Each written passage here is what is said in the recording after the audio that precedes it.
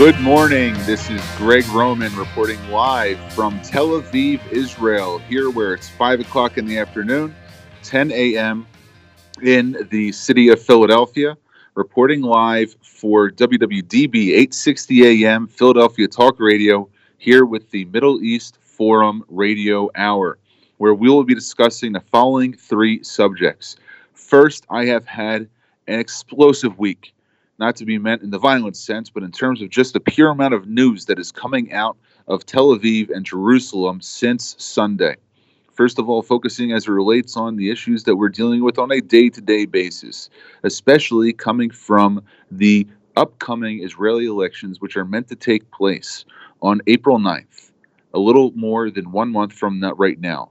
We will see the current Prime Minister of Israel, Benjamin Netanyahu, going head-to-head with the leader of a combined list of three separate political parties which have joined together in the effort to try to dethrone the prime minister after he has served for 10 years in consecutive office, not counting his time where he was serving as the prime minister in his first secession, in his first term, which was in the mid-1990s.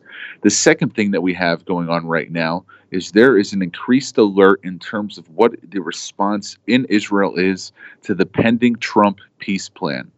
After April 9th, the White House has announced through its surrogates, Jason Greenblatt, Special Envoy for Middle East Peace, Jared Kushner, Special Envoy and Special Assistant to the President, and the local representative of the White House's plan, David Friedman, the American ambassador to Israel. And you can actually see the American embassy, at least its old building in Tel Aviv right now. I don't have the pleasure of being next to the one in Jerusalem, but you can understand that these three individuals and the rest of their fine team of diplomats and negotiators have been waiting more than 2 years to introduce what the president has called the deal of the century. However, what the White House probably didn't plan is that this deal would have to be able to muster, or at least pass muster, as a key issue of the coming Israeli Knesset elections. And we're starting to see how that unfolds. And the third thing that I was hoping to bring to this broadcast today, besides being joined by our two guests that we'll get to in a little bit, is what is the feeling of the everyday Israeli, and what are the kinds of demographics that are looked at as it relates to the Israeli voting population. Yes, like the United States, they have left, they have right, they have the center.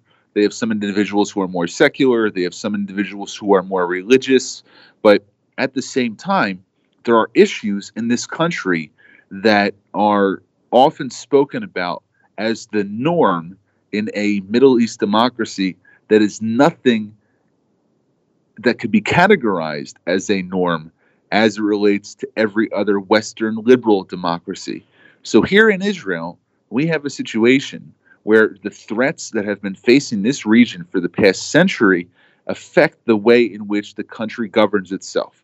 But at the same time, we have a situation where the people make decisions based on values which are not just those that are considered normative towards democracies, but also as it relates to the day-to-day security threats that they have to go through.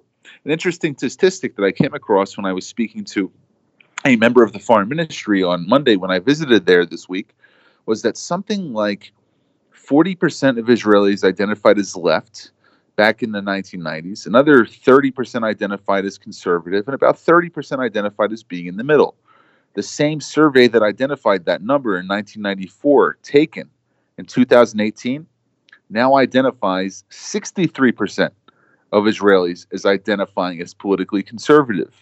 The center is about 20%, and only about 17% is left as being considered on the left. So this shows you what 25 years of terrorism, of warfare, but also of being able to enjoy a free market economy, getting out of the socialism-strung, plagued economy that Israel had faced in the 1980s during their own savings and loans crisis. There was a banking crisis in Israel in 1986, just like there was a banking crisis in the U.S. around the same time.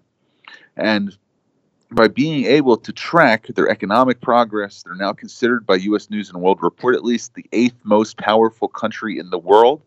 And looking at their own political situations, we find that they are starting to have a political belief system which is appropriate for the region they live in, rather than having a political belief system when the country began back in the 1940s and 1950s that was actually based on a modern yet antiquated idea of how socialism and Judaism could bound together in terms of Zionism, which was Jewish nationalism, or the idea that Jews have the right to move back to the country or to the land that they consider to be their ancestral homeland after having been expelled some 2,000 years ago. Yet, during that entire time, they did have a consistent presence in the land of Israel.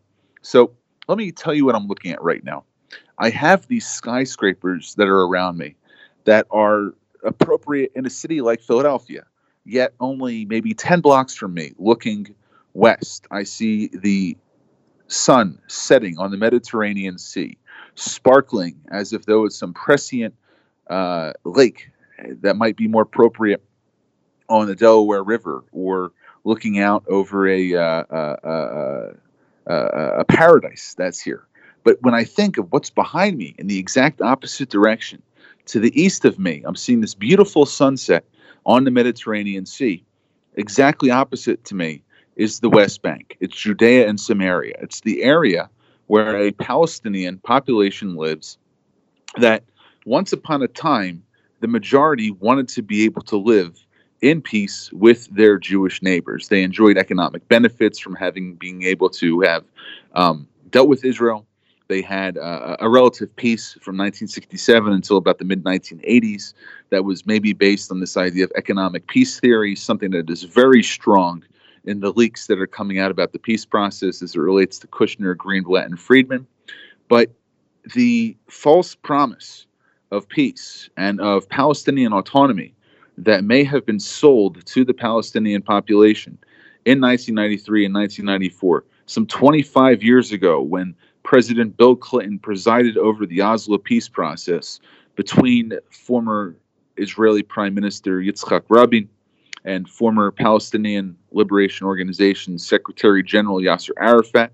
Rabin then eventually, a few years later, would be assassinated by a member of his own nation because of his willingness to get into this process. Now, that was a horrible tragedy that happened to the prime minister. He took a great risk trying to reach out across the aisle to his Palestinian counterpart that he had considered him to be an enemy for decades. Arafat survived until 2004. And then Rabin ended up being replaced by a succession of some left, some right governments, some who believed in unilateralism, some who believed in the peace process. But for the past 10 years, the position of the Prime Minister of Israel, Benjamin Netanyahu, has been one of strategic ambiguity and of strategic patience, waiting until the right time comes to be able to figure out what to do with the Palestinian issue that faces Israelis on a day-to-day basis. The position of the Palestinians, unfortunately, has been one of going down a downward spiral of stress that finds themselves day after day more and more mired in not the ambiguity of peace, but the ambiguity of where they're going to get their next meal. You have a Palestinian Authority president now, a guy named Mahmoud Abbas, who's the head of the Palestinian Authority, and the head of Hamas, which is the Palestinian Authority's Islamist ideological rival that controls the Gaza Strip. The Palestinian entity is divided into two very specific and different geographic locations that also rejects the need and the right and the comfort that would come to the Palestinians and the solace that would provide to their economic way of life on a day-to-day basis by saying to, first, the United States, we don't want to have anything to do with you. You want us to reform in the way in which we govern ourselves?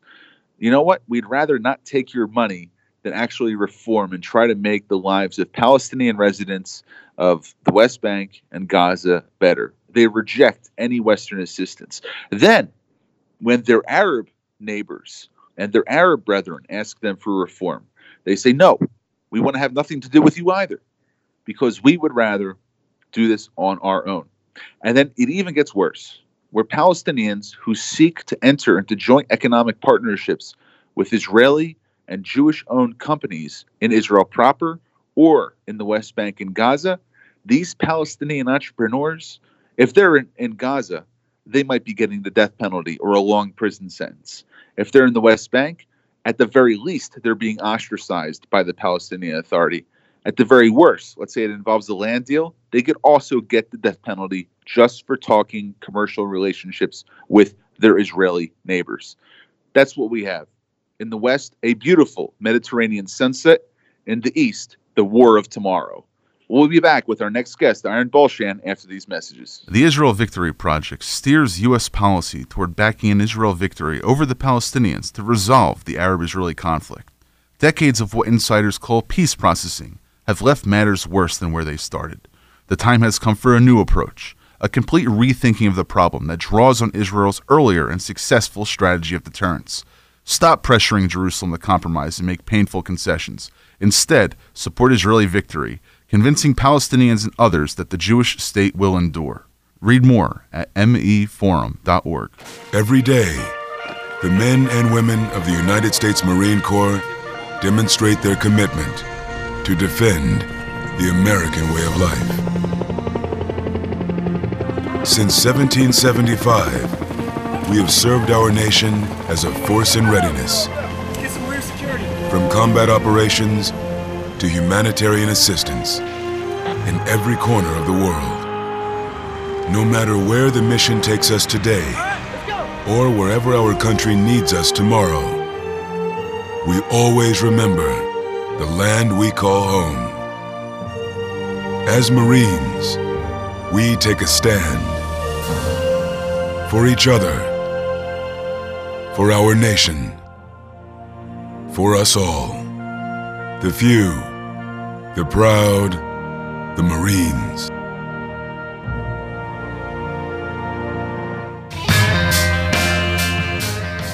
Welcome back to Greg Roman here on Middle East Forum Century Radio on WWDB 860 AM.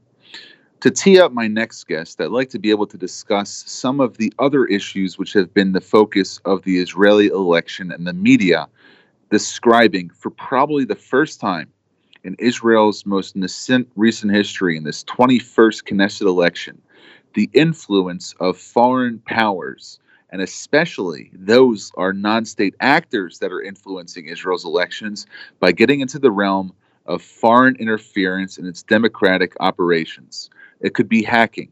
It could be fake news being brought and bought on Israeli social media channels. It could be individuals impersonating reporters trying to spread dirt about Israeli politicians, whether it be in the Likud, the Labor, or other political parties' primaries, or even as it's affecting the general election. And you even have the Central Election Committee appointing a cyber security and cyber espionage czar looking out for political party-sponsored propaganda that goes against the spirit and the letter of Israel's election law. To speak about these issues, I'd like to call upon Aaron Bolshan. He is currently a researcher at a undisclosed location in an Ivy League university where he takes on the subject of fake news from a research perspective. But more importantly, Mr. Bolshan has focused the last 10 years of his career writing, reading, being quoted, published, and credited in numerous publications in his role both as a staff sergeant in the Israeli Defense Forces and a former associate director of intelligence in an Israeli-based private security firm. While Mr. Bolshan's work is very much but beyond the depths of what we can speak about sometimes, you can see the final results in The Diplomat, The Hill, The Jerusalem Post, Newsweek, and a plethora of other publications. Mr. Bolshan, welcome to the program. Thank you, Greg. How's it going?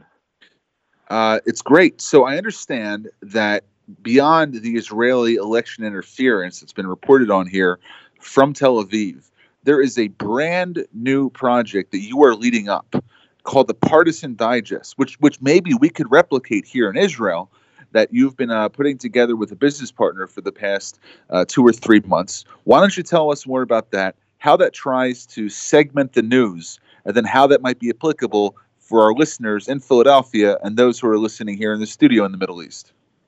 Yeah, absolutely. So basically, the Partisan Digest is this new project that we're trying to start, and what we are doing is we're trying to round up all of the loudest chatter from the hyper-partisan left and the hyper-partisan right and package it in an easily digestible way that the average person that wouldn't necessarily transverse in these spaces would be able to understand. So we're not reporting on the news per se, but we're more reporting on how people are reporting on the news. And this could definitely apply to Israel, the project that we're doing now, but just in the context of America, when we're looking at it, you sort of see that this project wouldn't jive too well with people that are very firmly into the idea of mainstream media and a certain set of facts. And we're not saying that mainstream media is illegitimate in any sort of way, and we totally accept their facts and their reality. But this project, what it's trying to do in its unique way is recognize that there are a very wide set of facts and a very wide set of realities, and that you could look at the same set of facts and have an entirely different view on them. And people are tending to ignore the new narratives that are being shaped by these very diametrically opposed realities.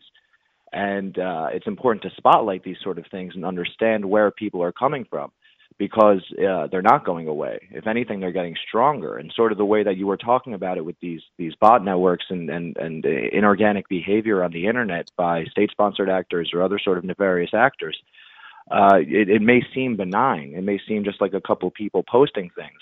But the way that amplification of engagement works, very often these hyper-partisan narratives, which are based on facts but totally contaminated in their context, they're getting millions upon millions of engagements on the internet and having a very serious impact on shaping the narrative of discourse. So the audience we're talking about, of who is most likely to want to read this, I understand the need for a specialist to want to understand why there's such a broad spectrum of different opinions and the attempts sometimes to influence those opinions, whether they be in a malign nature or maybe more in a positive nature. But why should someone who is your, let's say, average 20 or 30 something, they're listening to podcasts, they're getting, I don't know, I think it's 80% of this demographic gets their news from Facebook, beyond being able to be exposed to television or newspaper or even regular news and digital media outlets. Why should the everyday reader care about your site, and why should they read it? I think there's a good quote by Debbie Lynn, who once said, "You need to see your enemies as a lesson and not as an opposition." And I think that this digest, what it's meant to do is that you have everyone lies somewhere on a spectrum in terms of what their biases are when they look at news media. Between the hyperpartisan right, the partisan right, center left, hyperpartisan left, we don't believe in a center because we believe that there is no longer one truth. And in order to understand where someone is coming from, for example, the average listener or reader of the Middle East Forum, which comes with a narrative and a set of facts that, in my opinion, are very correct in the way that you think. But in order to understand the narrative of the other side, you must see a roundup of the conversation that's being held among the people that believe in the things that these groups are espousing. Whether it come from inorganic amplification in its inception, or whether it's part of some sort of organic chatter and growth in the ideological opinions of these groups and these peoples. So I would say that for the average reader, the average listener, or the average, we're developing a podcast, we have a newsletter, we have many outputs and mediums for which people can sort of get this information now. The real benefit is to see what other people see as truth, why they see it as truth, and in doing so, you're going to be able to arm yourself and see the best possible way to deal with those arguments.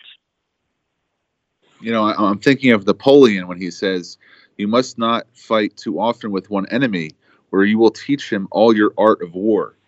Meaning that, if we are not having points of connection, not in terms of some visceral conflict with the enemy that we consider to be someone who not possesses this White House lingua franca was using alternative facts, which is something I think we'll get to in terms of the validity of information. But one thing that I understand from what you're saying is that it's not important just to be able to generate the facts of whatever stories you're reporting on, but you have to be able to cover perspective. And storytelling is something that's incredibly important in the delivering of narratives that associate itself with different parts of the news. So when we look at your newsletter, and or rather the digest, I apologize, I see that you're taking the left, the right, the center left, the center right perspective, and you're sharing most of the information so that your readers have the ability to jump to conclusions themselves without having a one tunnel narrative or a one-way tunnel narrative like a CNN always railing against one position or a Fox News always going in a different position. And would you even encourage your readers to potentially take time to not just get this hyper-partisan narrative, but maybe try to find less active news sites, but maybe more passive news sites like, hey, go read the CIA World Fact Book. That might help you get some context. Why don't you go listen or walk on the street in the story of what's taking place? If you're watching the local news, spend some time also on Main Street to see if there's something else you can hear by getting a primary source rather than relying on a biased reporter. What are some tips that you can give to people to help them get better sources of news and to better understand it and some better context without being warped by that oft-used hyper-partisan narrative that has become all too familiar in the reporting of the American news cycle? That's a great question. I mean, I would definitely say that you hit the nail on the head. You always want to go to the primary source of any sort of information. I mean, when you scan a news article or any sort of opinion piece, your brain should, as a global society, I feel now that our brain should really start to make a habit of sifting through all of the hyperbolic language in it, all of the framing, and just go, what is the basis for which this person is writing all of this information? And then click on that link, try to get that context first, and then if you still feel like you want to hear the narrative or the opinion of the original person writing, you go back to it.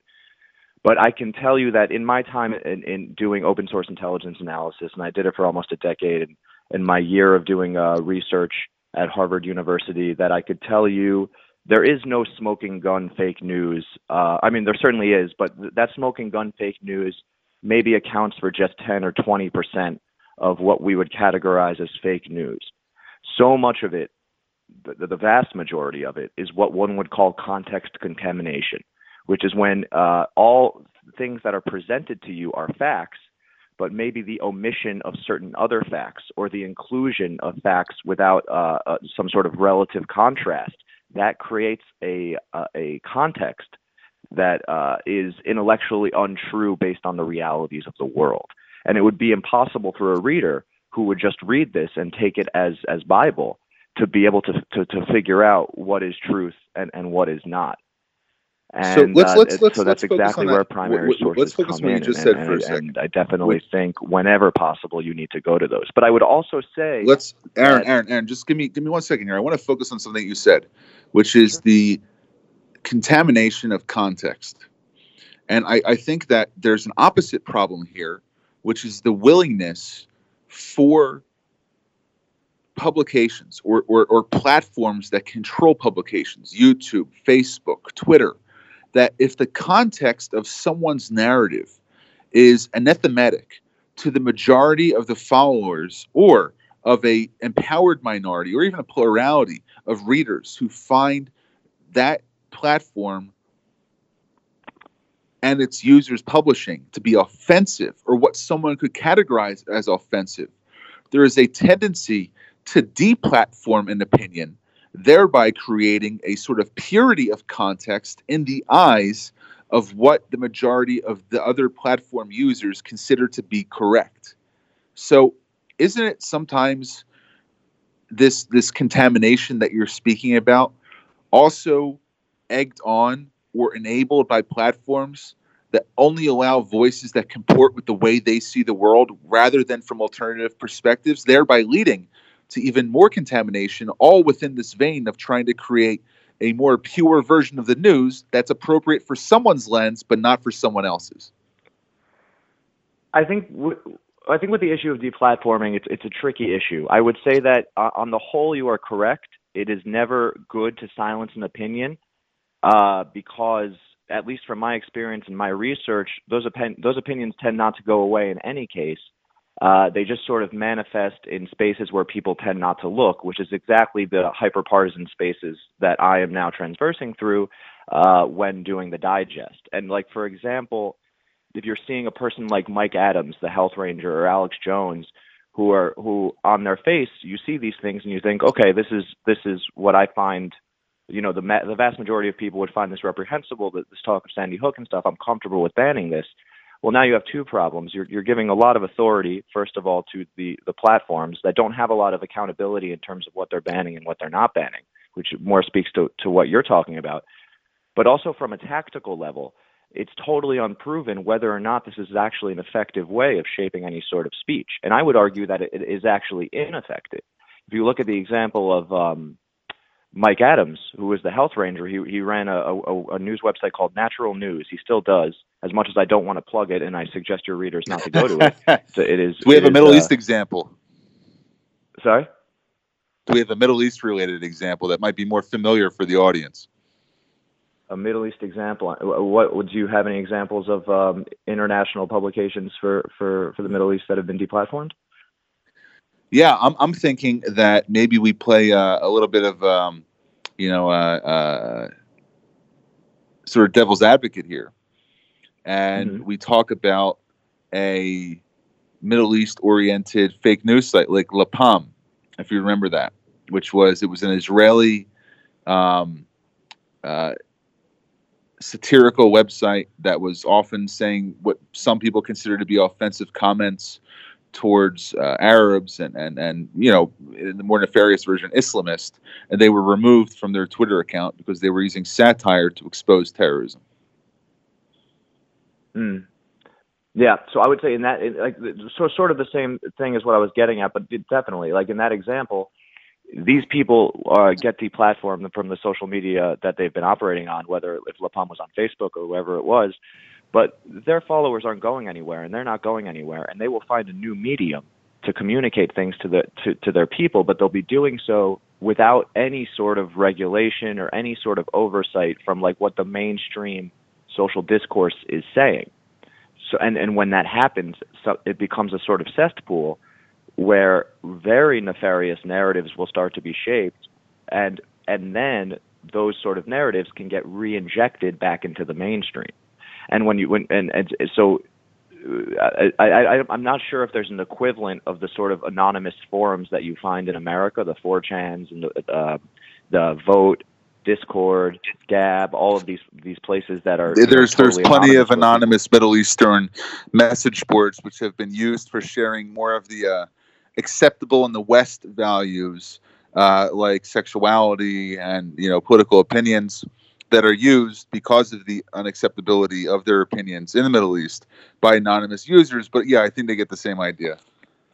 Yeah, and at the end of the day, and where we're coming from, and I think where the correct, healthy way in this current climate to be viewing things is that as if you find those despicable, or if you don't, as despicable as those narratives are, they should probably be allowed to exist in the marketplace of ideas and be stricken down for their merits, or accepted as they be accepted. But like I certainly feel, at least the position now that I'm in, not as a researcher, but as a sort of curator of news content from across the political spectrum, that this is the way forward when you have these people that are seeing the same set of facts, but from that are able to, not necessarily in a satirical kind of way like Lapam, but maybe in a very partisan right way in Israel, a very sort of nationalistic way, or a very sort of anti-Zionist way on the left, that in either case, these people are going to take the same set of facts that we're all operating with, but they're either going to have an absence of certain context or an addition of certain context that totally warps their perception of the reality, at least in the relative sense of the way that the mainstream perceives that reality. So, Aaron, we've got about 2 minutes left. Let's say you're the Prime Minister of Israel, or the opposition leader, or even the head of the Central Elections Committee. How do you ensure that the voters get their share of real news, but also that their opinions aren't being suppressed? What are 2 or 3 recommendations you'd make to social media companies, just mainstream news outlets, so that individuals can get a better sense of what's going on in their daily politics? Well, I'd say in terms of legislation, there needs to be more accountability for the social media platforms, and whether or not they are shadow banning, whether or not they are deplatforming, to what scope they're doing that. We need to be more aware of that, and we need to be more aware of the metrics in which they use. There is definitely a truth, or at least a perceptive truth, that segments of the society are getting deplatformed and others aren't. And when that happens, it totally erodes confidence in the system. So are you calling for regulation, or at least a certain level of transparency from these private companies? Yeah, there definitely needs to be a regulation that demands for more transparency, in my opinion, in the way that they are interacting with their users in this context. So let's treat them as public utilities. They're just like the phone system. They should not be allowed to take away fundamental rights, since the atmosphere and the platform for global democratic discussion, or at least in this case, national democratic discussion, is being regulated by a private individual or a private corporation rather than the government. So perhaps transparency in their decision making, and they eventually will answer to the government rather than just to their stockholders. Well, I wouldn't want to say whether or not it should be absorbed by the government or be some sort of utility, but what we definitely need is not absorbed, but regulated. Yeah, regulated. There needs to be some sort of consistency, and we need to know what that consistency is. Otherwise, we're not going to have trust in our system, and we're not going to know what is authentic behavior, what is inauthentic behavior. I mean, like, forgetting about fake news forgetting about, partisanship for a second. Talking about bot networks and non-state and state actors that are trying to influence the election. If we are not aware of the scope of that problem, because a lot of these platforms are not allowing researchers like me, other people that are holding levers of power and influence on these sort of issues, are not allowing transparency into these things for us to better understand the scope of it.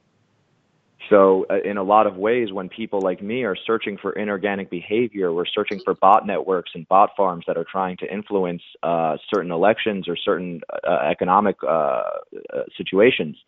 We're doing so in the dark with a flashlight, when at the end of the day, a lot of these platforms can just turn on a light switch and help us out.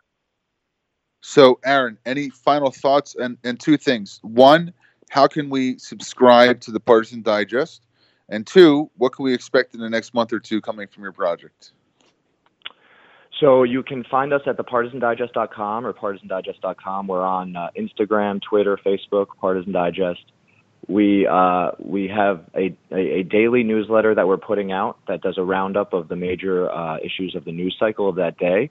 We also like to have fun. We're developing right now what we're calling a meme showdown, which is when we take two memes on the same issue from the hyperpartisan left and hyperpartisan right and sort of contrast how they interact with each other. And we're going to be able to vote on those and decide the winners. And, we'll have a good time with it. At the end of the day, as bad as politics gets and as bad as this hyperpartisan world is, you still got to be able to laugh at it. There's still a lot of funny memes going around on the internet.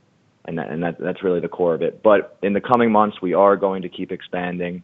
We're going to be covering more issues. We are constantly crawling the internet. We go through hundreds of thousands of pieces of content every single day to find the things that are most relevant and the things that people would find most interesting. And we're going to continue increasing that scope.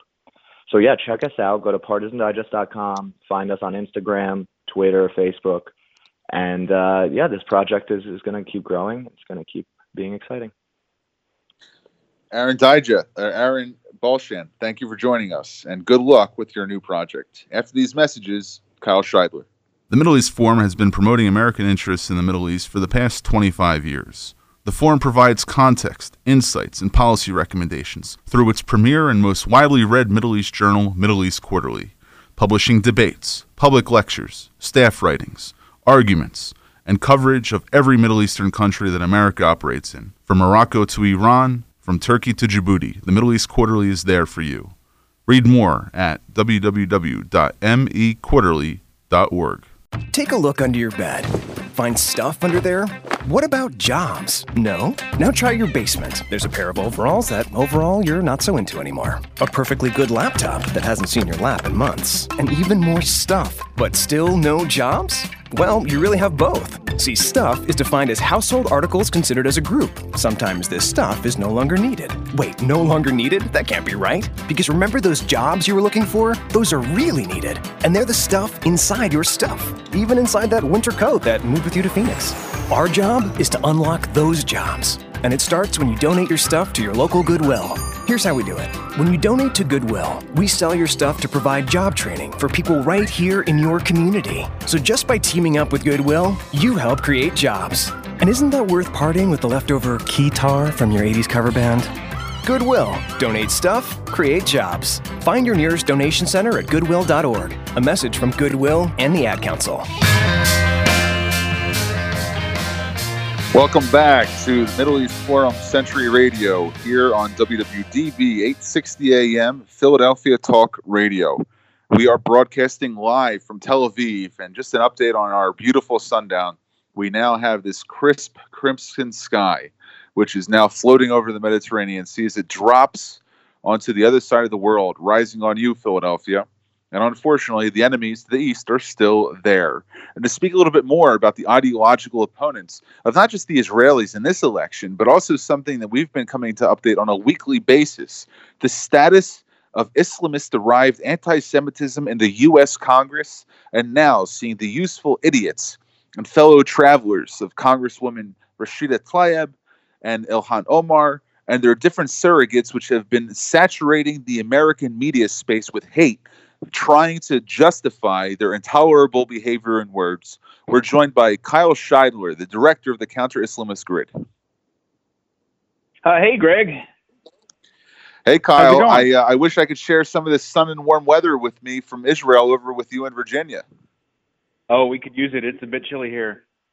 Yeah, I can imagine. But I'll be joining you tomorrow after I get my way back. So why don't you give us the latest on the Omar struggle or this upcoming vote on this anti-Semitism bill in Congress, and what should our listeners know about the top 2 or 3 things that have developed in this case over the last week since we last broadcasted? Well, I think what we're looking at is sort of the growth of anti-Semitism in this U.S. Congress, in this segment of the Democratic Party. We have this rise of Ilhan Omar, Rashida Tlaib, and I think it's worth including in that also Alexandria Ocasio-Cortez, who recently took to social media to defend Omar very aggressively. Yeah, and it's so as if the intersectionality has now, found itself in the U.S. Congress. Yes, quite deliberately. MEF and SIG was covering this during the election process. We were saying, look, you have this alignment between the very hard left and these Islamists, in part because of their position on Israel. And so it's not a surprise to see them forming a bloc in the Congress. Right. So you have one ideological component and grouping that has no problem throwing shade on liberal Jewish Democrats that are trying to hold people of their own party accountable. I mean, Eliot Engel, the chair of the House Foreign Affairs Committee, Nancy Pelosi and Steny Hoyer now bringing a resolution to the full House floor. And what do we hear? We have the number one Omar fan in New York City, and I don't mean AOC, Alexandria Ocasio-Cortez, but Linda Sarsour, saying that the reason why these mainstream Democratic figures are condemning anti-Semitism isn't because Omar is an anti-Semite, but it's because they're trying to take the direction of white men. I mean, come on. How absurd could we be when Nancy Pelosi, one of the most liberal, most outspoken Democratic members of Congress, that's how she earned her position as Speaker of the House, is now being called as a defender of white, Caucasian, whatever you want to call it, men, and it's because there is no other defense that the Arab American Islamist-driven minority-controlled community is using to speak out as the majoritarian spokespeople of the Democratic Party. When was the last time Sarsour represented mainstream liberal Democratic interests. And I think what we're seeing right now is one of two things. It's either the Democratic Party is about to tear itself up over Jew hatred, which is very real in that party, or the insane have taken over the asylum, and more we see members of the Democratic Party that are not Islamists, that are not Palestinian rejectionists, like you said, AOC, stepping up to institutionalize anti-Semitism. What's your take?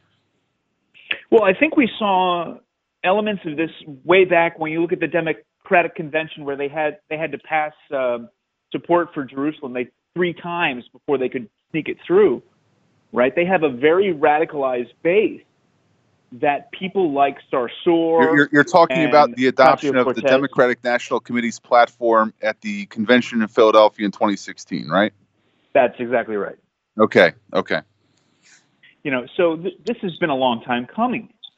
So this is a rearguard action by Pelosi and Hoyer and the other Democratic leadership to try and square this circle. Because on the one hand, they don't want to criticize their left too hard. I mean, they're not naming any names in this resolution. It's not a condemnation of Omar specifically.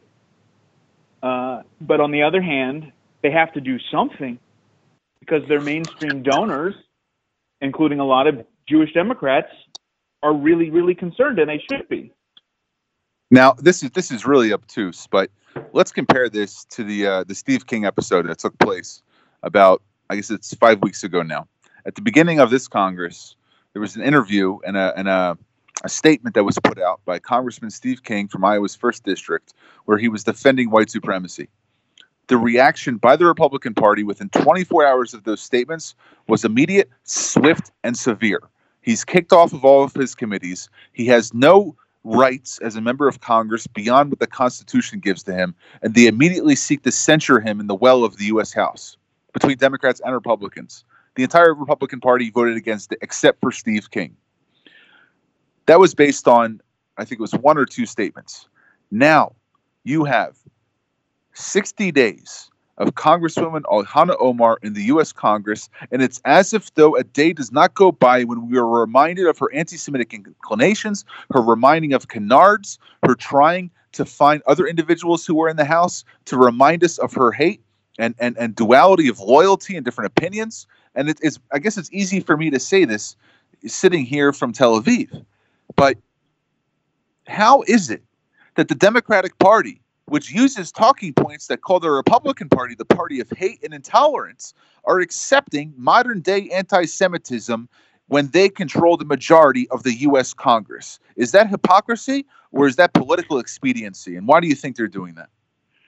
Well, I mean, you're talking about a left wing of the Democratic Party whose remarks sound closer to what David Duke says when it comes to supporting BDS, or the views about how the Jewish lobby, quote unquote, affects Congress, right? So they're actually far more closer in their opinions to, quote unquote, white supremacy than anything they've accused the Republicans of doing. So it is hypocrisy.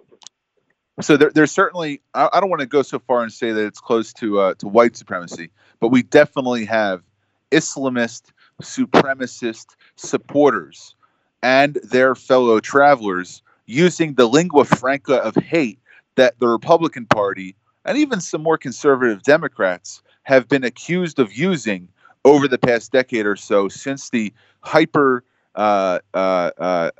polarization of American politics, I think, began probably at the end of the Clinton years, beginning of the Bush years. And now we see the product of that 3rd generation of the left. It's not as violent as the anarchists in the early 1900s.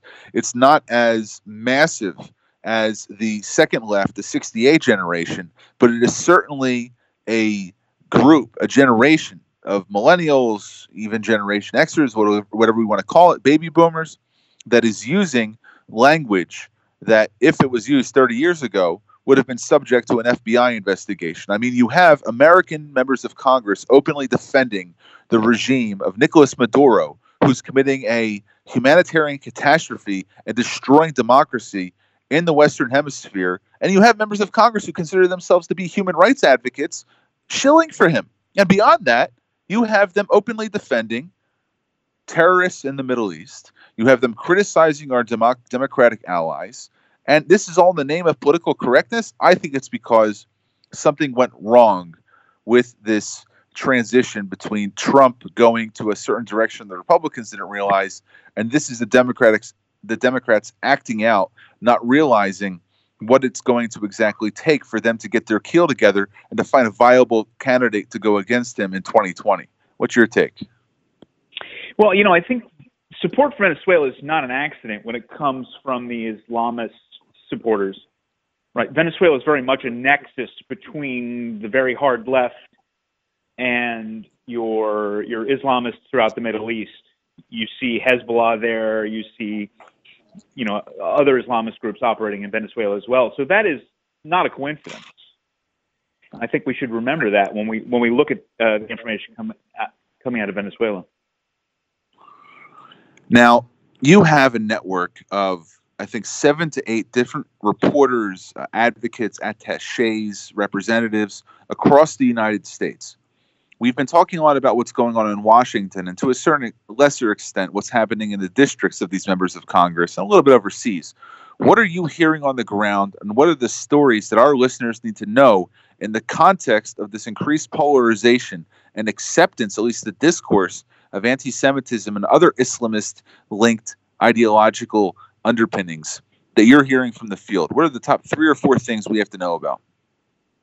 Well, I think I would look at number 1, the recent election of Ibrahim Samira. This is something I've been covering for some time. Remind us who Samira is.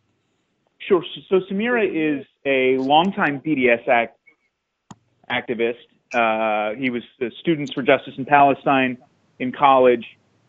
He recently spoke at the American Muslims for Palestine convention in Chicago, which the Israeli government has said the AMP is close to Hamas. And his father, Sabri Samira, is a Jordanian Muslim Brotherhood spokesman and was formerly chairman of the Islamic Association of Palestine, an organization which the government of the United States says was created to support Hamas. So this is the gentleman who recently won election to the State House in Virginia. And there was very, very little coverage of his connections or his relationships. There was a little bit of coverage about his anti-Semitism, some statements he had made on Facebook, but it was really covered up the actual relationships that were at play. And I think that's an excellent model of what happens at the local level, being reflected also at the congressional level. We see that with Ilhan Omar, for example, where everybody's talking about what she said on Twitter and not her traveling to the Islamic Relief fundraiser, Islamic Relief being an organization also which has been linked to terror finance. So what we have is instances, in this case, the beginning of the political career of Samira. He might be a future contender for U.S. House or even for the Senate, being a lesson that we learn because of the lack of attention paid to him. Then by taking Omar, someone who served in the local state house and state senate, I believe, for the better part of a decade. Correct me if I'm wrong on the timing, but she did serve for the better part of a decade in Minnesota local politics before she stepped up to replace fellow Islamist Keith Ellison on the national stage. So the lesson here that we're getting is you better focus on the age-old lesson, all politics is local, especially when it comes to Islamist politicians trying to gain influence at the beginning of their career. What other stories do we have to know about? So a good thing we're also tracking is the travels of Mark Lamont Hill.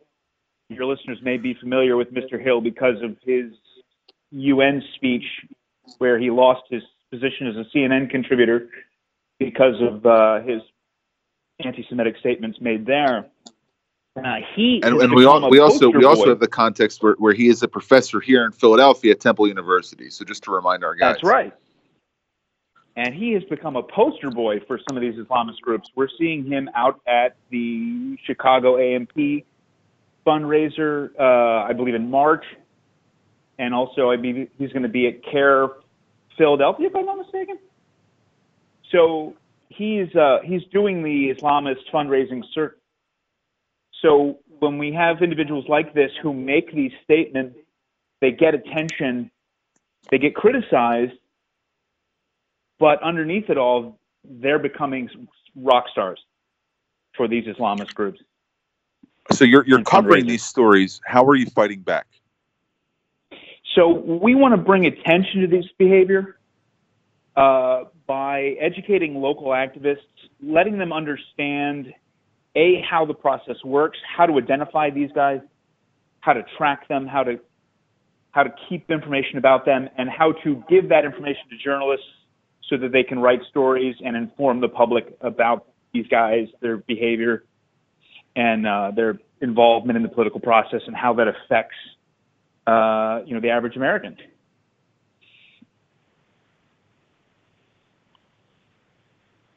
So too often we think about this from the congressional standpoint. Everybody's looking at Ilhan Omar. They're not looking at who's running for local school board, who's on the Human Rights Commission. It all starts on the local level, and if we don't have an effective net to track, to research, to validate.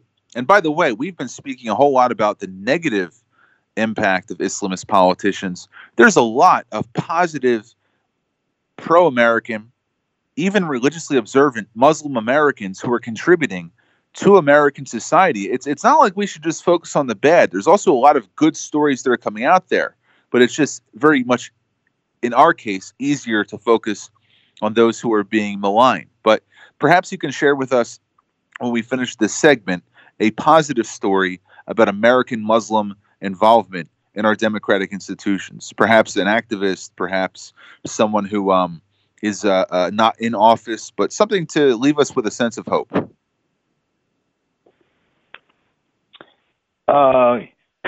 People do usually come to me for hope, Greg. They usually come to me for bad news. But I will say, I would say this: there is a coalition. I'm reminded of a coalition of Americans and of even Western Muslims that are coming out and they're speaking out on behalf and defending their Jewish colleagues. Kanta Ahmed had a fascinating debate last night with Omar Hamad, who is a vice president of research for the Arab American Institute, who was seeking to defend Ilhan Omar. And when we see our Muslim allies stepping up and really, by we, I mean I as a Jewish American, take it to heart that when I see American Muslims getting on stage to condemn, or the stage of public opinion to condemn Ilhan Omar, I know that there's still hope for interfaith engagement. And I realize that she represents a very, very small minority of Islamists who may be speaking way beyond their weight, but there are not any monolithic sources of opinion as it relates to these individuals who claim to represent American Muslims, but just find their way into a sense of a powerful situation because they were supported by other individuals that may not be Muslim, but see the value of putting an Islamist in power because it comports with their own political means. And I'm speaking more here on the Ocasio-Cortez edge of the party.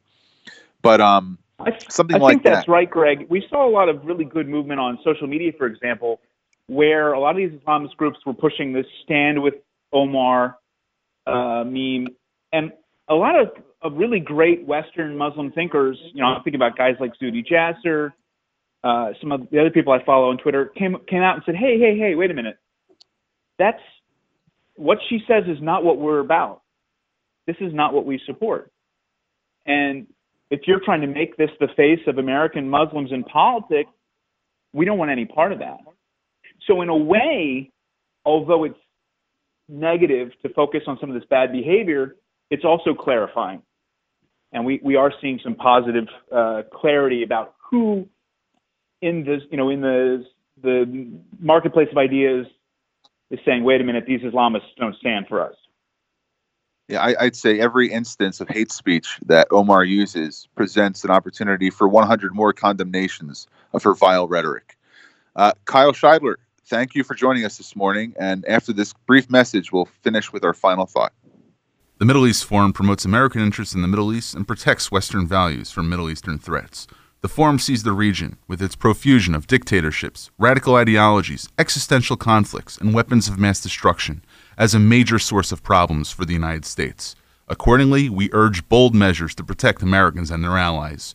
Read more at www.meforum.org or check us out on Twitter at MEForum, the Middle East Forum, protecting your interests. At any given moment, somewhere in America, a baby is taking a first step, a developmental milestone. But for too many parents, a baby's first steps aren't just a milestone, they're a miracle. These are the parents of babies who were born prematurely or with birth defects. It's a crisis affecting more than 500,000 babies in the United States each year. You can help them by joining volunteers like you who walk in March for Babies. The money you raise funds research and local programs that help babies overcome the challenges of premature birth and birth defects. Together, our steps make stronger, healthier babies a reality for thousands of families. Sign up today at marchforbabies.org to take the steps that help make milestones and even miracles possible. Who will you march for?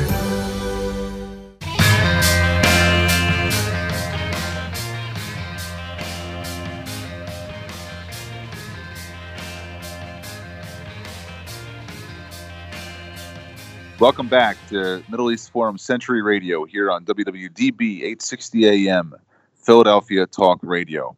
For our last 2 minutes of conversation, I'd like to be able to look back on a subject that was brought up about 2 months ago here on this program, right at the turn of the year. And that was, what was the expectation of the policy agenda for our newly elected officials in terms of how they focus on the Middle East? We made some recommendations. Ask for more transparency in our relations with Middle Eastern states. Try to find ways to lower the violence being faced against our soldiers in the region, not to necessarily withdraw American forces, but to lower the possibilities and the likelihood that they may be in harm's way. And lastly, try to find ways to be able to create better connections between our Arab allies of the United States and our non-Arab allies, not just Israel, but also Eastern European countries, Eastern Mediterranean powers, and finding ways to create blocks of mutual interest rather than of mutual ethnicity or mutual religion. The same issues that focus on America's need to get stronger alliances with their Middle Eastern partners and to encourage them to work together also presents itself as it relates to Israel and its elections. There's a choice now between Israelis who are looking at who they will vote for office. Over 40 different parties with 40 different platforms present themselves to the Israeli voting public. And Israelis must decide, is this a referendum on the future of Prime Minister Netanyahu? Or will they put their security needs, their economic needs, the needs for interfaith cooperation, to be able to mend fences with their Arab neighbors as a way in which they are finding ways to have not the intersectionality of mutual interest, but the intersectionality of how to live for not just this generation, but many generations for peace to come. Thank you very much to Delaney Yanchik for arranging our interviews today, for Aaron Bolshin and Kyle Scheidler, and we'll be joined next week in studio in Philadelphia, reporting live from Philadelphia. Have a great week.